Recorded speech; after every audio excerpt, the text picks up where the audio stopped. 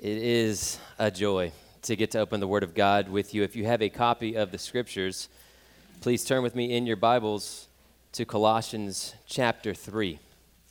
Colossians chapter 3. We concluded our series in 2 Peter last week, and we're starting Advent next week, and so we had this opportunity to preach one message as a standalone on the week of Thanksgiving. And you can imagine my struggle when you have the whole Bible in front of you. It's like having a cookbook with a recipe for every meal in the world, and you're having people over for dinner. What do you choose? Where can you go? You have a lot that you could be thankful for, many places in the Word where you could go. But we're coming off of this series where we've been talking about our union with Christ and knowing Him and how knowing Christ leads to a new and a godly life. And we've got baptisms today, or baptism with my son Isaac being baptized, and just so many reasons to be thankful. And in the book of Colossians, Thanksgiving is a prominent theme. You'll see it mentioned over and over again, different reasons that we have to be thankful. And it's no surprise that Thanksgiving is a theme in the book of Colossians, when Colossians is all about the preeminence of Christ and who Jesus is and what He has done. And so we of all people have the most reasons to be filled with thanksgiving.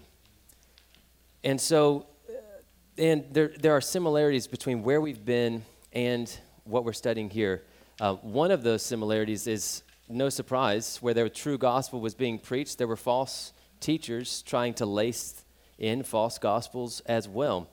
And so the Colossians were battling false teachers who were saying that there was some other kind of fullness outside of Christ, and that in addition to having Christ, Jewish false teachers would teach these man-made traditions and rules saying, yeah, that's fine, but you also need, in order to fully experience Christ and fully walk with Him, you need to follow these rules like do not handle, do not taste, do not touch. And so Paul is coming to say, no. In Jesus, we have all the fullness of God. And He is preeminent over all. He has made, all things have been made through Him and for Him. And you have died with Christ, and you've been raised to a new and holy life. Why would you submit again to these rules that are trying to get to God from the outside when you've been brought inside by the work of Christ? And so in chapters 1 and 2 in Colossians, Paul is giving us these descriptions of what Christ has done for us in the gospel.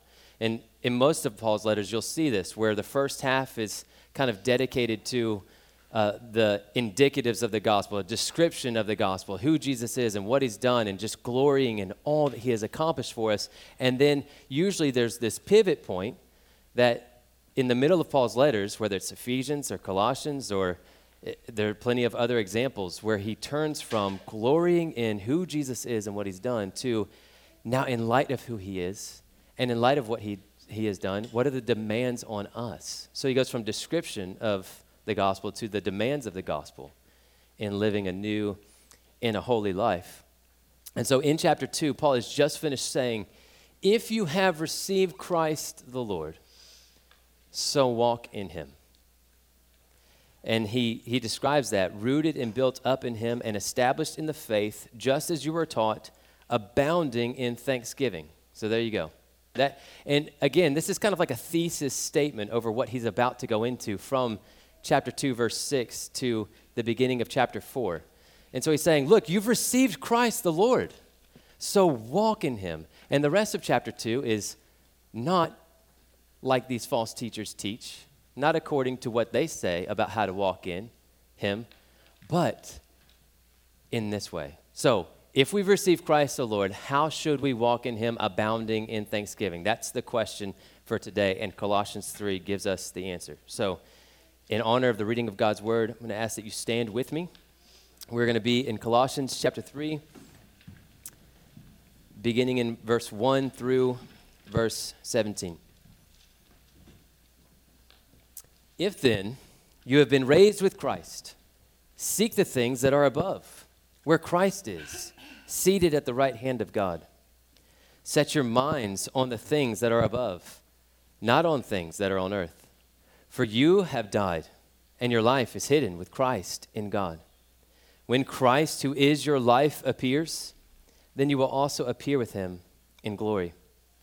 Put to death, therefore, what is earthly in you: sexual immorality, impurity, passion, evil desire, and covetousness, which is idolatry. On account of these, the wrath of God is coming. In these you too once walked when you were living in them. But now you must put them all away: anger, wrath, malice, slander, and obscene talk from your mouth. Do not lie to one another, seeing that you have put off the old self with its practices and have put on the new self, which is being renewed in knowledge after the image of its creator. Here there is not Greek and Jew, circumcised and uncircumcised, barbarian, Scythian, slave, free, but Christ is all and in all. Put on then, as God's chosen ones, holy and beloved, compassionate hearts, kindness, humility, meekness, and patience, bearing with one another, and if one has a complaint against another, forgiving each other. As the Lord has forgiven you, so you also must forgive. And above all these, put on love, which binds everything together in perfect harmony. And let the peace of Christ rule in your hearts, to which indeed you are called in one body. And be thankful. Let the word of Christ dwell in you richly, teaching and admonishing one another in all wisdom, singing psalms and hymns and spiritual songs with thankfulness in your hearts to God. And whatever you do, in word or deed, do everything in the name of the Lord Jesus, giving thanks to God the Father through him. Let's pray. Well, Father, would you send forth your Spirit now as we come to your living word? Would you anoint the preaching of your word? Would you anoint the hearing of your word? May we receive it with humility and gladness. I pray that you would come and transform us by the renewing of our minds, and that you would help us, in light of your word, to live the new and the holy life that you have called us to, doing everything in the name of the Lord Jesus, giving thanks to you through him. In Jesus' name, amen. Well, you can probably tell that if we were preaching through Colossians as a series, this passage might get 5 or 6 or 50 messages. And so we're not going to be able to treat it in as much detail as we would normally like to. But we're going to spend the majority of our time in the beginning parts, and then we're going to let verses 5 through 17 back clean up. So if you are one of those people who tries to like pace the sermon and to figure out like, oh my word, if he spent this long on like verse 1 through 4, we're going to be here for a while, then I'm just going to go ahead and put your hearts at rest. We are going to be here for a while, but not for the reasons why you think. So one of the greatest gifts of our lives is, I should not use family members as sermon examples because it chokes me up. When we got to bring home our son Asher from the hospital, I didn't know that I was going to get to have him forever. But when we got to adopt him into our family, I got to give him my name as his middle name. And in a real way, Asher received a new identity and actually a new life than he otherwise would have had if he was not adopted into a family where Christ is treasured and God's word is honored. And it is glorious to think about what God has done for him by his grace. And it is a picture of the gospel. And I want you to imagine similarly if we had the same kind of adoption, but maybe with a teenage or even college-age student, and he had a troubled life, marred by his own sin, sought pleasure everywhere where he could find it, had a criminal record from stealing, and just lived life kind of in a self-protective, I'm going to get mine, protect mine kind of way. And then his criminal record was expunged, and he was completely forgiven of everything that he had done because we had paid to make it right, or somebody else had served his crime for him, and he was brought into our family and was given everything he needed for a new life, a new name, a new identity, a new home, new resources, a new family. And you can imagine, I mean, this is kind of a storied illustration, right? You see this in movies or different illustrations, how often they have a trouble adjusting to a new way of life and resorting back to old habits or old ways. And usually it was because they had a hard time receiving grace and a hard time believing that this new reality was actually real for them. And so often this is us, as we have been, in the beginning of Colossians, Paul has talked about he has transferred us from the domain of darkness into the kingdom of his beloved Son, in whom we have redemption, the forgiveness of our trespasses. That is your reality this morning, regardless of how guilty you already feel for all your sins that you committed this morning or this week.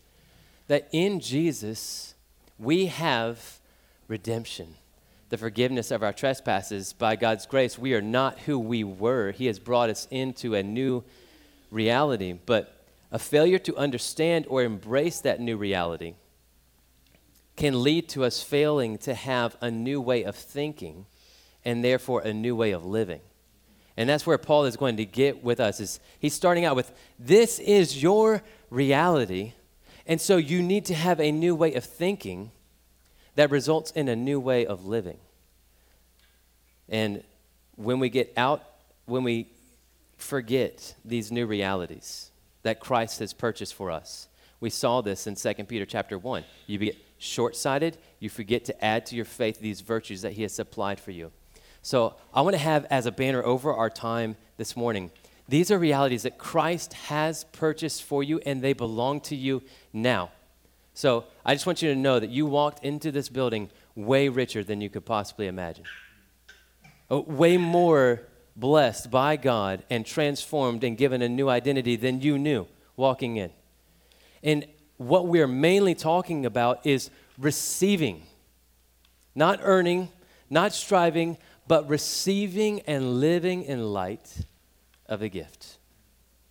So that's the first section of our time together, is living with this new reality. So it's a new reality. You see this in verse 1 of chapter 3. Paul says, if or since then you have been raised with Christ. Now remember, he's saying then, like if then, in light of what we just now said. So he's reaching back into chapter 2, where he had said, in Christ, you were circumcised with the circumcision made without hands, by putting off the body of flesh by the circumcision of Christ. He's referring to the cross of Christ.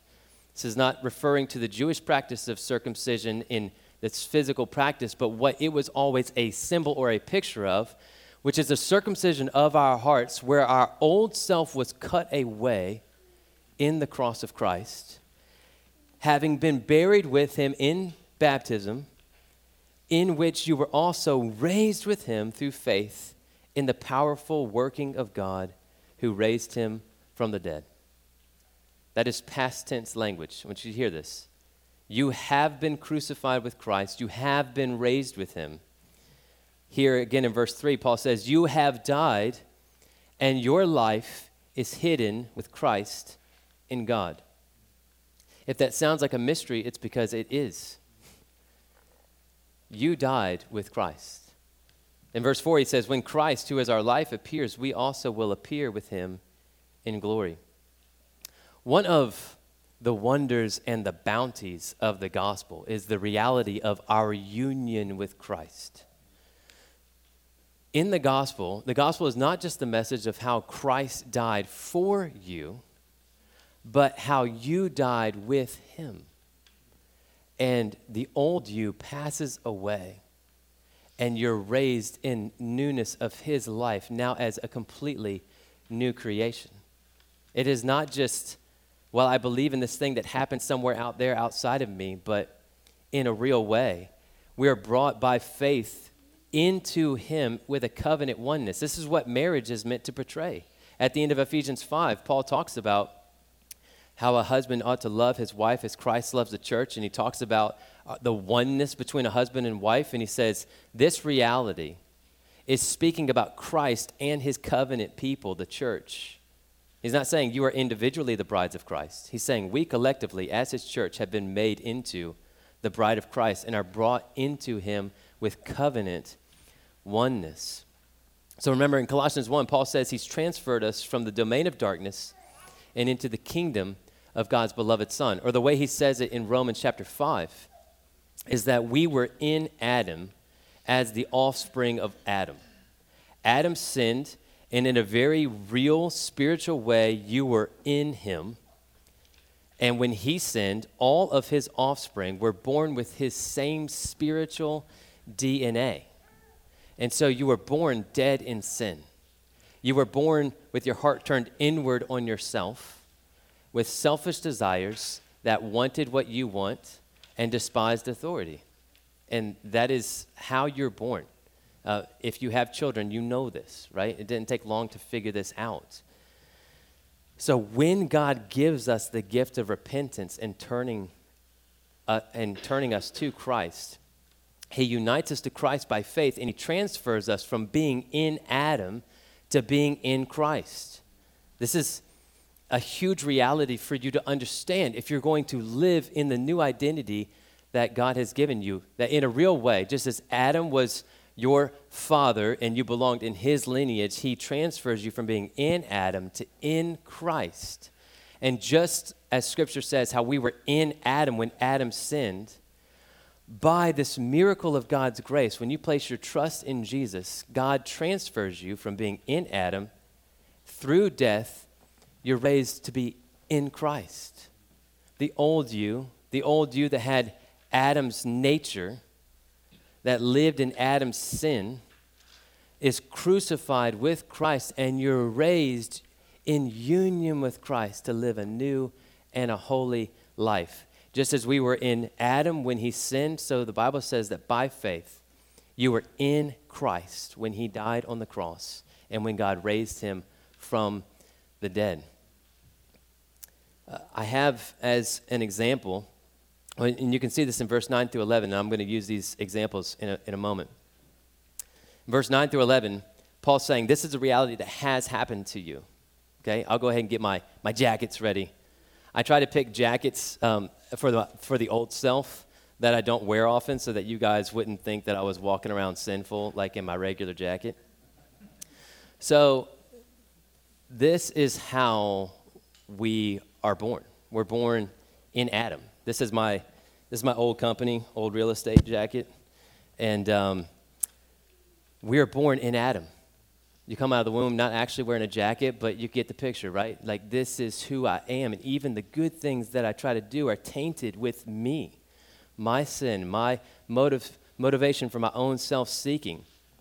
And in verse 9 through 11, Paul says, seeing that you have put off the old self with its practices and have put on the new self, which is being renewed in knowledge after the image of its creator. Here there is not Greek and Jew, circumcised and uncircumcised, barbarian, Scythian, slave and free, but Christ is all and in all. He is talking about life in the new humanity that Jesus is creating for himself, in the new covenant community. Here, the things that used to mark you, the things that used to define you, the thing that used to be your primary identity have given way to Christ. Christ is all and in all.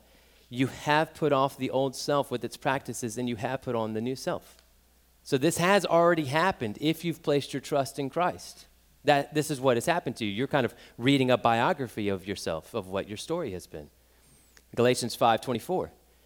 Those who belong to Christ Jesus have, past tense, crucified the flesh with its passions and desires. So when we come to Christ and we repent of our sin, God takes off the old Adamic nature. So that's, in case you're confused, that's Adam, right? Adamic nature, that our old self that is marked by self-orientation and sin, we put off, and he gives us a new and a holy life where we come into Christ and we've put on the new self, which is being created after the image of our Creator, Christ Jesus. So we're given a new wardrobe, so to speak. I'm going to put this back on later. Can I not preach in a jacket? I'm not taking off the new self. I'm just not preaching in a jacket right now. So he says, we have died. Now, this is glorious. I want you to consider what has happened. The wages of sin is death, and your sin has been judged in the flesh of Christ. You have already experienced the judgment that you are going to experience because Christ took it for you, and in the mind and heart of God, in actuality, in truth, in ways that you cannot comprehend or see, you have already died. You have already experienced the judgment.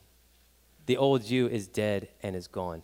And Paul says that not only is the implication that you've already experienced, all the judgment that you deserve has already been experienced by Christ, but you are free and must consider yourselves dead to sin and alive to God in Christ Jesus. This is why in Colossians 2 he's saying, why are you still being dictated to by false teachers as though you're still living in the world, as though you're still subject to trying to get to God from the outside when you've already been brought into the house?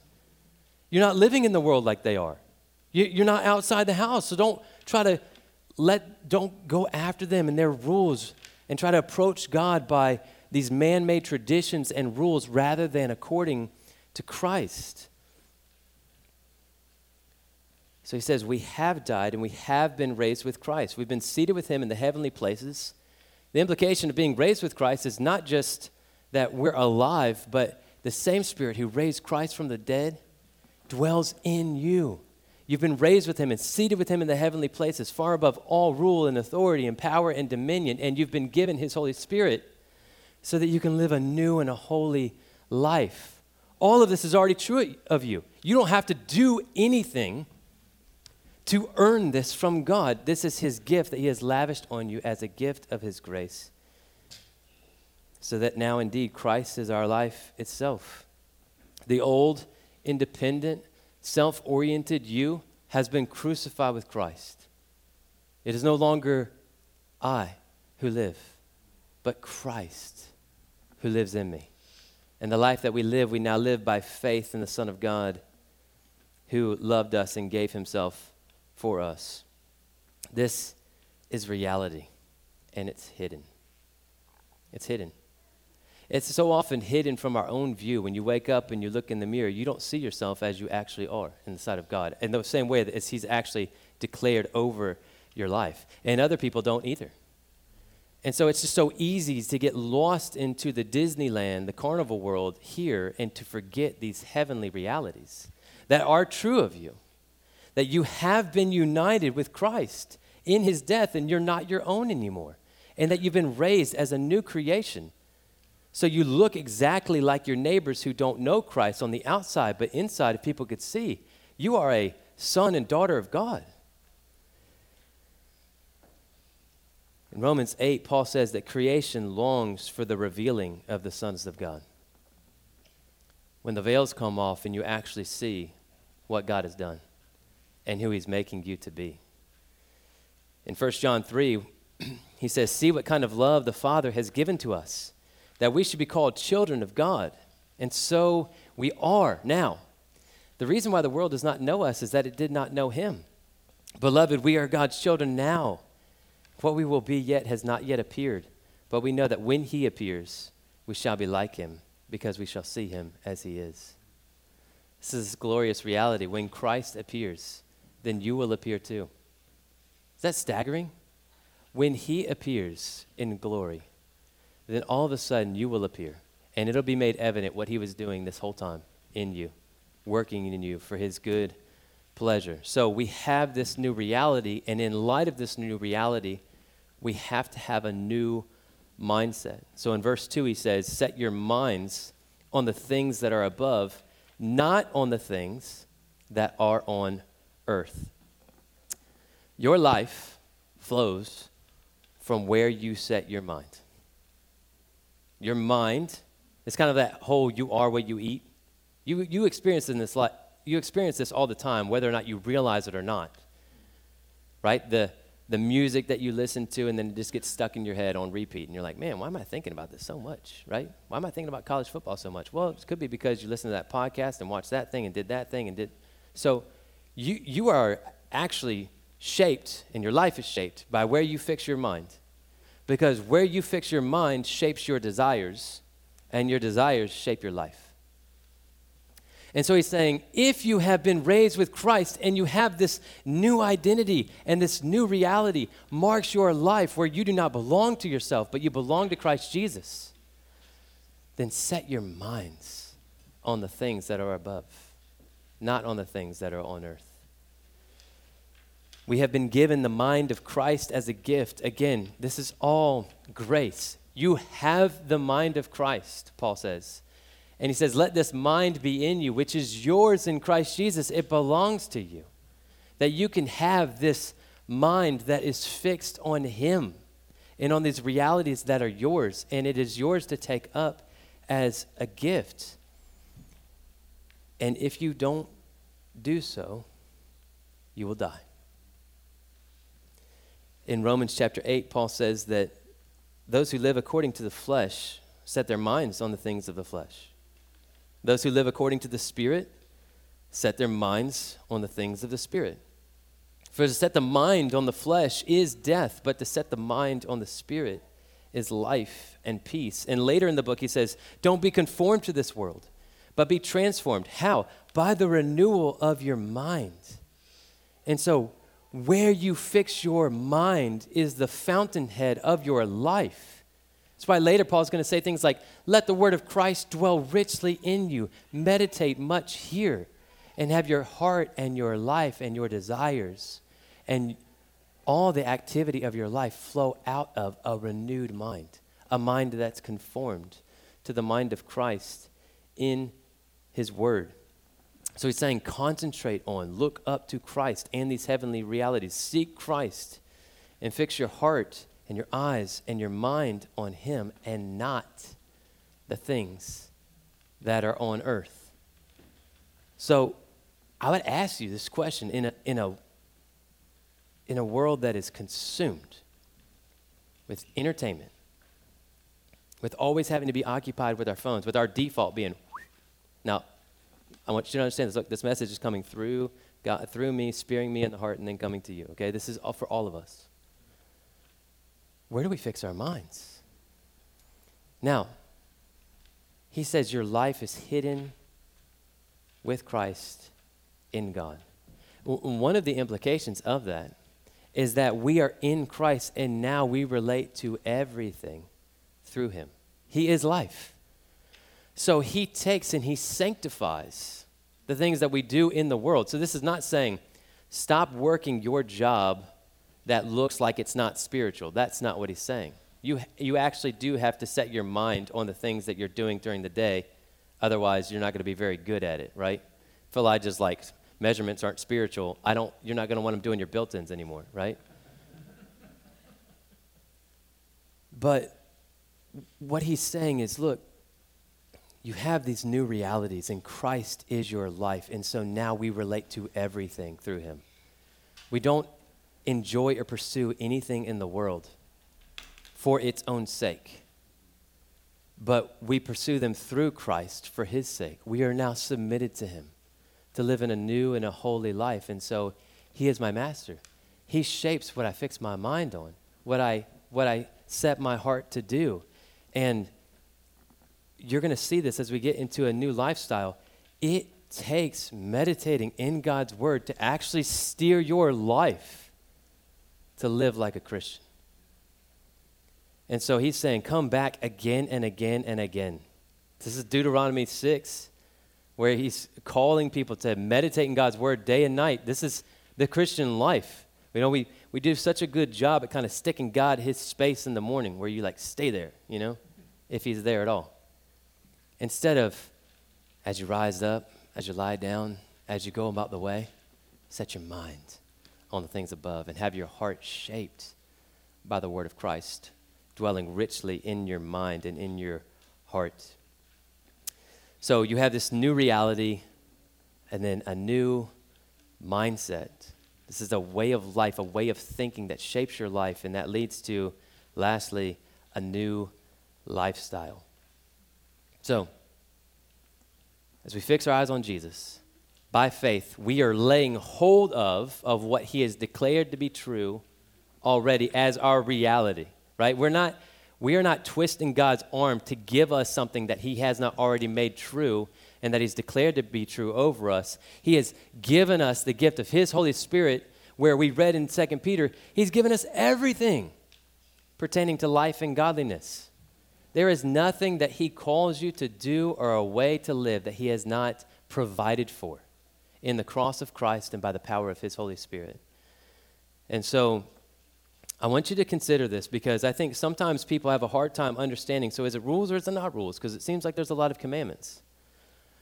But Paul has just finished saying in chapter 2, don't let people deceive you and seek to approach God by human rules that have the appearance of godliness, but they have no power of stopping the actual indulgence of your flesh. They're powerless. So all these things that look like self-harm or asceticism or man-made rules, legalisms, they're powerless to actually making you godly from the inside out. But that does not in turn mean that rules are bad. John writes, the Lord's commandments are not burdensome. They are a joy to follow and a joy to live into. So right after Paul says, don't be held captive to these human rules saying, don't handle this, don't taste that, don't touch that. He proceeds to give us in chapter 3, I counted at least 18 instructions, 18 demands. So he's not saying there are no rules. There are no commandments. He's saying, don't listen to their rules, but there is a way of living in the house where you have been adopted and brought into the household of faith. You have a new and a different life where you would tell that adopted son, you're a Whitting Hill now, and here's what that means. Now, examples fall short because where they've only just been brought into the house and their physical environment has changed, we have had a renovation in our hearts, been made new, been made alive, been given the gift of the Holy Spirit. And he says, this is how you live in the house, son, daughter. You look at verses 5 through 7. Our former manner of self-saturated living, marked by lust and greed and filthy talk and slander and gossip, belongs in Adam and not in Christ. And so the reality is now that you're a Christian, before this was your only option, this old nature. Even your good things that you tried to do were filthy rags before a holy God. But when you come to God and he gives you a new identity and a new wardrobe and makes you a new creation, now you, in a mystery, are living in the already of being completely forgiven and freed from sin's penalty. The penalty of your sin has been judged in the flesh of Christ. Hallelujah. But we are in the process of being saved, and so you have the option of what wardrobe you're going to wear today. And you can feel it. You can feel it. When we are freed from the penalty of sin and the reign of sin, sin will not have mastery over you because you're not under law but under grace. And still, we're not freed yet from its presence, from the temptation of it. And so,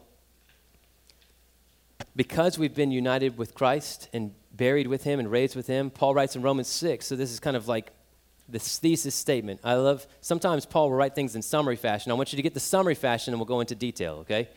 So he says in Romans 6, you must consider yourselves dead to sin and alive to God in Christ Jesus. You must. He's already done it for you, but you have to do it, believer. You have to consider it so by faith. That is a faith language. Reckon it so. Count it to be true.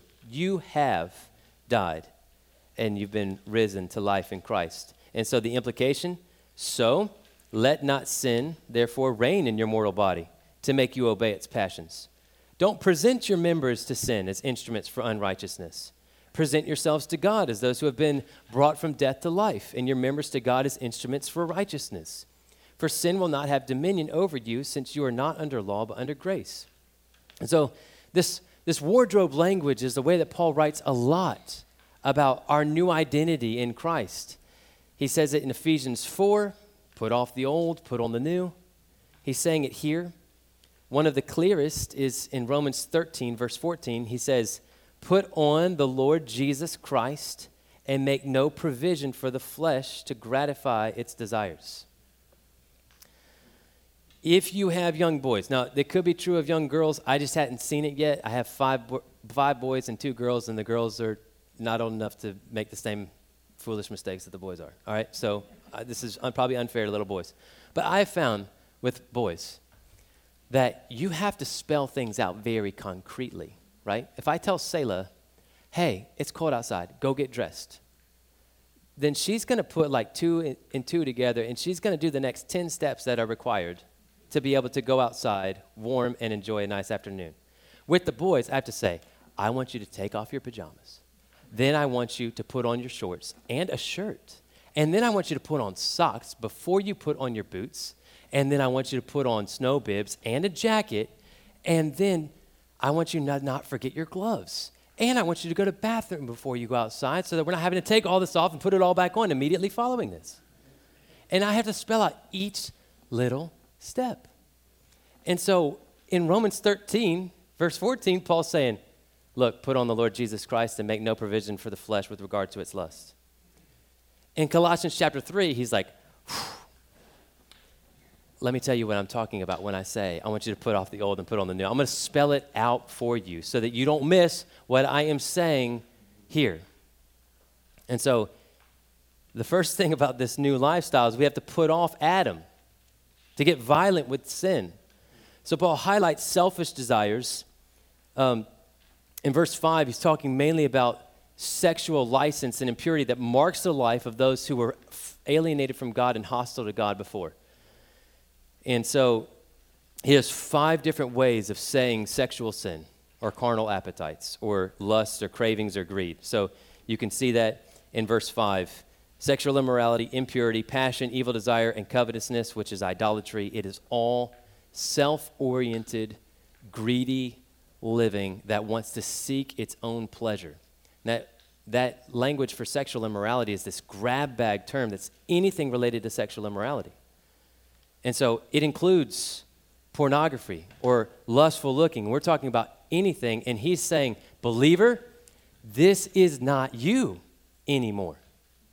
You have been given a new identity. You have died, and your life is hidden with Christ in God. And so I want you to lust as much as a dead man. You're dead. Dead men don't lust, so don't do it, right? But he doesn't just say don't do it and then leave you powerless not to do it. He says don't do it, and then he gives you the word of God, the sword of the Spirit, and the Spirit of God himself to say, go live like me, and I'll empower you to do it. And you have to make the choice. So you have to know sin to be deadly and put sin to death in you. Tim Challies said that just a single sin left in your life is as dangerous as a single rattlesnake left in your bed. Not a very comforting thought. But we need to be awakened to how deadly sin actually is. Sometimes I think we'll think, well, I'm working on it. I've got so many things else in my life that I'm working on. I'm just going to let this sin go over here, and we'll get back to it later. Just a little rattlesnake. But we don't do little rattlesnakes in my house. I don't do that, right? I would not do that. Romans 8:13, Paul says, if you live according to the flesh, you will die. But if by the Spirit you put to death the deeds of the body, you will live. So that's why Paul is using this violent language with sin. Don't make peace with sin. Treat sin like a rattlesnake in your house. When you see it, chop off its head. Get serious with sin. It's like John Owen said famously, be killing sin or sin will be killing you. There's no neutrality with sin. We see it as it is. We recognize that it belongs to our old manner of living, our old way of life before we came into the household of faith. And so we put it off and we put on the Lord Jesus. Oh, verse 7, he says, in these two you once walked when you were living in them. So this is so hopeful to those who are outside of Christ. You used to live this way. These things used to mark and define your life, but you put it off and you put on what was new. And so, again, he's got 5 ways of saying put off these attitudes that lead to abusive speech or critical speech or filthy language, right? So wrath and malice and this filthy language. You've been given a new heart. And Jesus said that what comes out of your mouth flows from your heart. So it should reflect what's in your heart. And if the word of Christ is dwelling richly in you, guess what's coming out of your mouth? And so what comes out of our mouth is not the main problem. It's just a thermometer telling us what's in our hearts, which is convicting when you have things come out of your mouth. And so I want you to have over all of this. This is what I always break it down to for my kids. When you find failings in yourself, take them to Jesus. Confess them to him and ask him for help. That's what you have to remember this. When we're going straight to the imperatives of the gospel right now and giving these commands, you have to remember all he said in Colossians 1 and 2. He's removed your transgressions from you. We said it in our assurance of pardon. He's given us the Holy Spirit, a new and a holy life. And so now I'm free when I'm grumbling to myself and so full of self-pity. And I start lashing out at my family or my children, and I blame it on being tired instead of being sinful. And I see those things in myself. When I sin, I have an advocate with the Father, Jesus Christ the righteous. I go to him, I confess them to him, and then I ask him for help. And then I go to my family and I confess it to them. And I say, this is not who Jesus is. Let's together put off what was old and put on what is new. And that ordering is important. Just like I would spell it out with my kids, right? I say, you have to take off what is old, right? You can't just brush it under the rug and be like, all right, well, I'm going to try better next time. And then leave all this unforgiveness, all this bitterness, all this sin that has gone unconfessed and undealt with. That is like us going to play pickup basketball and getting super nasty and sweaty, and then me going on a date afterwards and being like, I'm sure she won't notice, and just putting on what's new over top, right? You can't do that. You actually have to take off what is old. Confess your sins before God and before people, and put it to death, put it away, and put on the Lord Jesus. And so that's our last kind of in this new lifestyle. We had to put off what is old, what belongs to Adam's nature, what belongs to our old self, knowing that we've died, but we've been raised to a newness of life. And so we have to put on Christ, which is literally the same as saying, be who he has made you to be, right? This is not in yourself. I'm not saying, hey, just be yourself and you'll be super spiritual.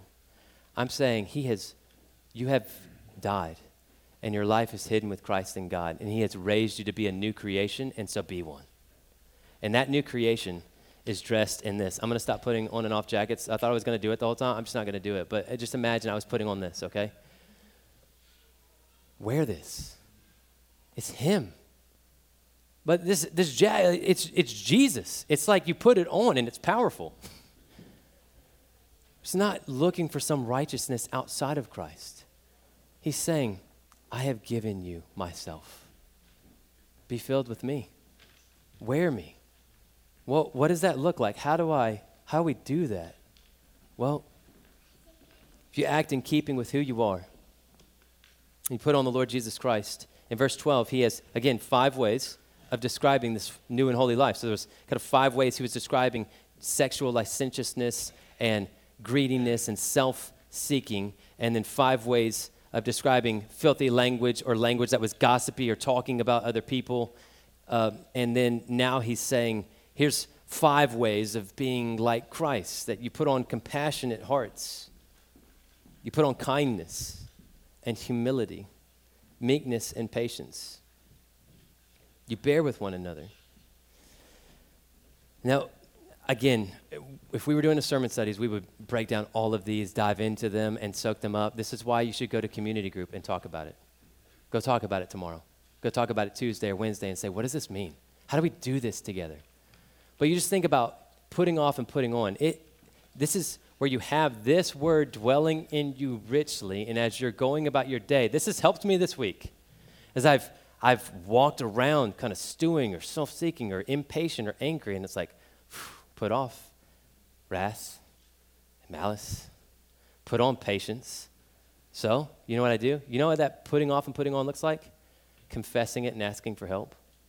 I just stop in that moment. I'm like, God, you're right. God, please forgive me. Oh, my word, this is so hard.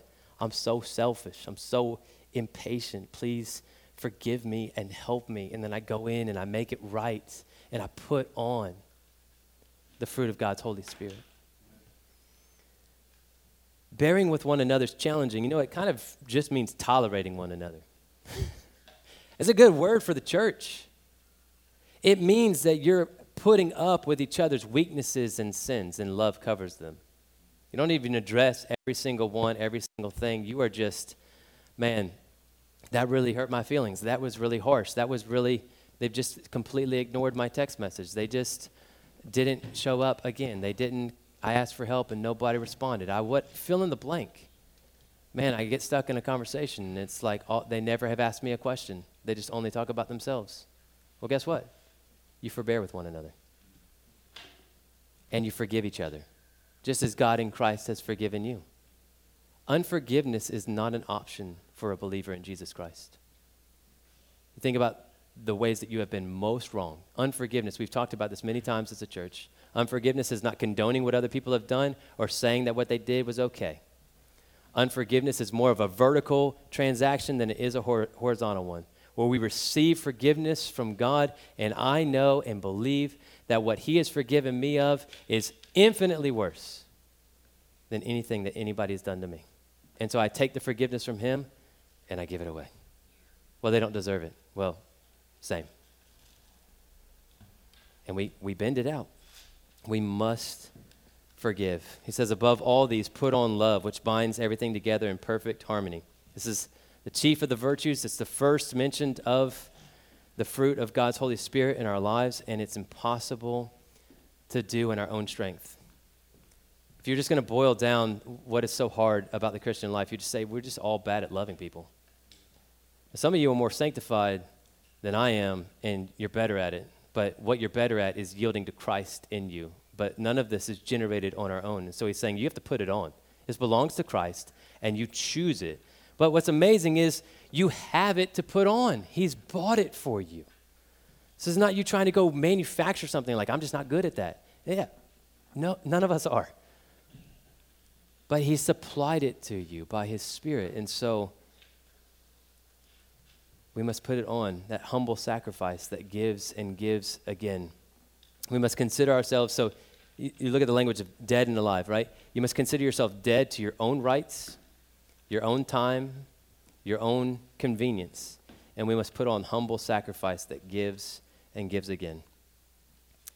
I'm gonna wrap up 2 minutes on this last part, so it's time for the kids to come up if they haven't already. I think they are. He says, let the peace of Christ rule in your hearts, to which indeed you were called in one body. So he's saying literally, let the peace of Christ be the umpire of your life. Let his peaceableness mark you. And you've been united to Christ and been given peace with God. And so you ought to let that same peacemaking mark your life.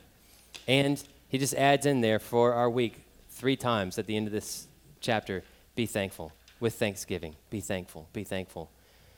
Because if you think about it, I've meditated on this week in light of Thanksgiving, and I'm thankful for these kind of holidays or moments to celebrate things that we should already be celebrating anyways. Have you been celebrating the fact that Christ is raised from the dead since Easter? It should be a daily reality for you, where you're rejoicing in the resurrection of Christ.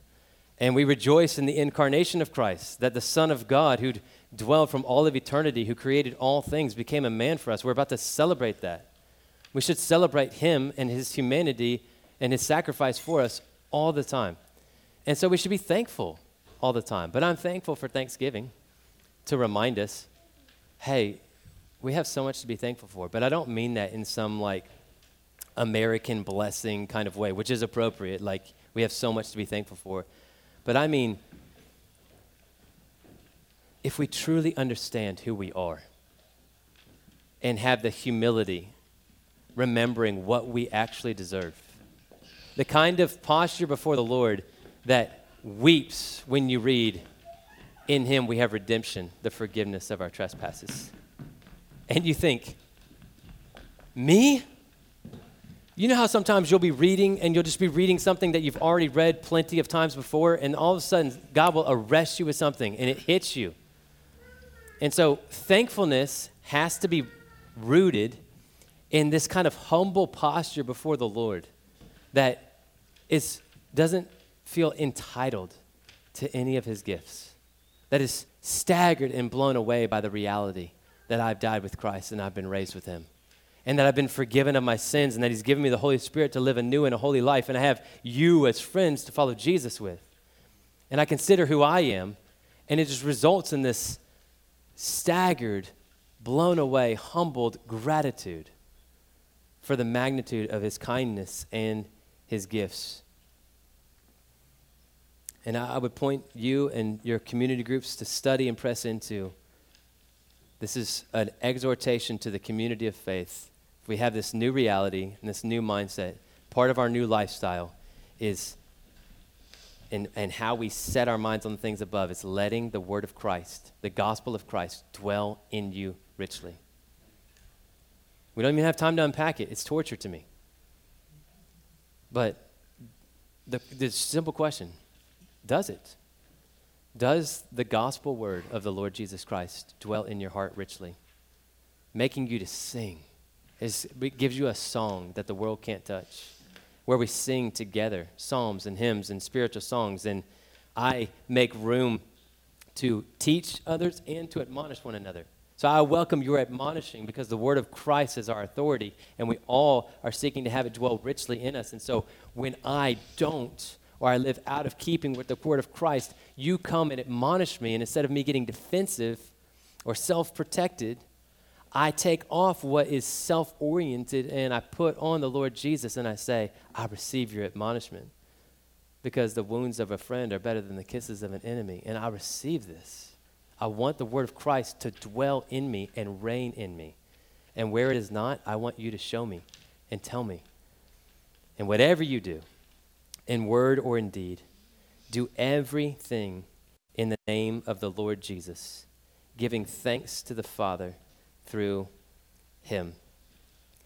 I don't know if you saw this in verse 17, but he says whatever you do 3 different times. He's trying to make sure you don't miss this. He says whatever you do, and then he says in word or in deed, which happens to encompass everything that you could do. And then he says do everything in the name of the Lord Jesus. And so he's saying, with the character, in the attitude, in a way that honors him and is in keeping with who he is in these heavenly realities, do everything in his name with a spirit of thanksgiving to God the Father through him. He is the way that we approach the Father. He's given us everything we need for life and godliness. God has knit us together in him and united us with him by faith. And so this is the first mention of the name of Jesus since chapter 2, verse 6, where I told you, if you have received Christ Jesus the Lord, so walk in him. How do we do that? Well, here you go. Bookend. Do everything in the name of the Lord Jesus Christ. Here's your new reality. Here's your new mindset. Here's your new lifestyle. Put off your old self that belongs to your old manner of life and put on the Lord Jesus Christ. Put on the new self and do it day after day. Confess it. Ask for help. Let the word of Christ dwell in you richly.